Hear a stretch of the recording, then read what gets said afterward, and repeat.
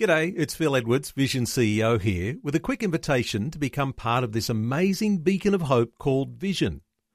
Together we can put our love into action to help people of all kinds build or rebuild their lives on the truth of God. Please consider the part you can play during our upcoming Visionathon appeal, remembering that it's your support that makes Vision possible, including this podcast. Rise and Shine with Robbo and Becky on Vision. Well, we're excited because we're catching up with Brett and Kate Ryan from Focus on the Family Australia. Good morning, team. Good morning. Good morning. Oh, It's so good to hear your voice again, Kate. And yours, Brett, but, you know. Kate, Thanks very much. Yes. Little token thank We've you. been hearing Brett every week, but Kate's had a long absence with no voice, so it's so good to hear you back again. Oh, thank you. Yes, it's so lovely to be heard. Yes. Yes. I love It's been a very random time. Yeah. I can just imagine it would have felt very, I guess, like you were kind of like just, obsolete almost, like you couldn't, do what you always do, and that would have just felt very unnerving.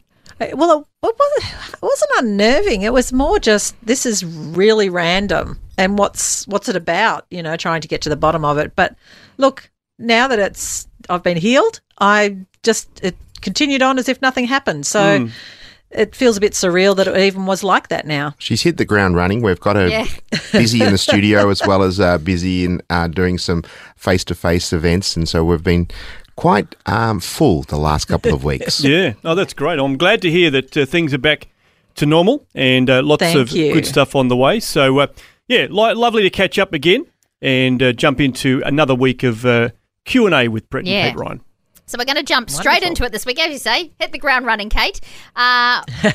Kids and responsibility. Instilling responsibility into our kids. Sometimes, they're too young. But actually, they're never too young, really, are they? No, they're not. I mean, we have a sort of a saying that don't do things your kids can do for themselves. Yes. And it's easier said than done because we do like things done a certain way, and for all those control freaks out there and those perfectionists and type A personalities, they like it a certain way. And our kids aren't going to be anywhere near our competency and our efficiencies, but we should encourage them at an early age to create that this is what we do in our household. This is our normal. This is what we do to work as a team. Everyone has a part to play. And so you're encouraging them to learn how to keep their rooms tidy, how to help set the table, how to maybe even assist with preparing a meal. And as they get older, then you're giving them more responsibilities towards their level of maturity. That's great. So good. And how long should you wait? Because, I've been trying to train my son to refill a water bottle when he finishes it to put it back in the fridge. And it's taken a long time. So, how long should we expect before this habit becomes a reality?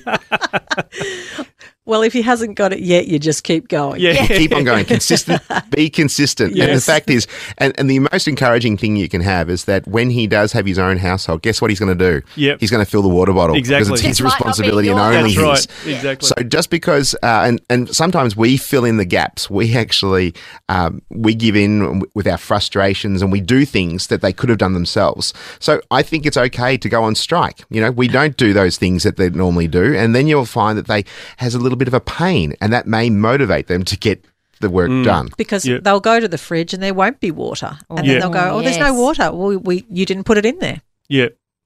And so there's consequences. So have your own jug. There's a natural consequence that they learn from. Yeah, that's good. And I think that's a good thing, isn't it? That, we talk about, in our house, we talk about logical consequences. And so you think, okay, well, what's a logical consequence for whatever it is that they have or haven't done? And that tends to be a good response. But as you say, sometimes it can take a little while to develop the habit. For me, I find it a bit frustrating that they do. Obviously, I'm the same. I reflect back on my childhood, and I was hopeless with some of that stuff. But now I do it and think, eventually it will come. It just might take a little while. Oh, look, we tried to encourage our boys to cook, and one of them particularly was quite anti. And now, oh my goodness, when you go over to their house for dinner, because he's now married, you go over there and you get gourmet meals. And I said, where was this when you were growing up? But he wasn't interested. So the thing is, they are learning the skills, and that's the point. We're trying to teach them skills and scaffold them so that when they are full-blown adults and out on their own, they've got the skills and ready to go. Yeah. Now, we should add that sometimes the way that we were brought up our parents did these things for us, and that was how they showed their love. But you're actually doing your children a disservice by doing everything. Even though you're loving your children, like making their meals or preparing their lunch or getting their clothes out ready to go and washing their clothes and folding it up and putting it away, all those things that may be how your parents did things. But you're setting your children up, as Kate says, you want them, as you preparing them for adulthood, that they can do these things for themselves. And so you're doing them a disservice. And, we prepared our children so they could not only care for themselves, but care for others. Well, that's right, because I guess they have to grow into becoming a responsible member of a family, don't they? So, as you say, carrying some of the weight in the home. Yeah. Yeah. And look, one of the fun things that I used to do when the kids were younger is I'd say, I'm going to hang the washing on the line. Who's coming out to help? Now, back when they couldn't reach the clothesline, their help was to sit on the step and keep me company, and we'd just chat. Oh, but as cool. they got older, I was actually teaching them the skill of how to hang the clothes on the line correctly. Well, there is a correct way. There's the Kate model, and there's the other model that Brett would do. And it'll be interesting from your listeners. Do the socks have to match the same direction, and do the underwear have to have the same band, or using the same matching colour pegs? Color-coded pegs, yeah. Or the same. Absolutely. These are questions that need to be answered. So true, though, and you did touch on it before, because as parents, we do want to give our kids responsibilities, but we also sort of want it done in our timeline too, because I know that, James can unload his cutlery and plates and stuff from the dishwasher, but man, it takes a long time, and I think, okay, let's just hurry this up, buddy, come on. But I know I can't step in, but we do need to lower our expectations, right? Sometimes it's great to put on music and say, we've got till the end of the song. I'm going to do this by the end of the song. You do that by the end of the song. I like that. And so you kind of, when they're younger, you can do that, to get them motivated, and you can sing it together and just make it fun. Look, chores shouldn't be just hard work. They can be fun when they're growing up. Particularly, they're there for a reason, and they make our life better. And so it shouldn't have to be a punishment to do a chore. No. It should be a privilege, because we have these things in our home and we've got to maintain them. Yeah. In fact, we've actually got an e-booklet called Avoiding the Chore Wars on our website. Oh, okay. And it might be able to give you, it's an e-book parenting guide.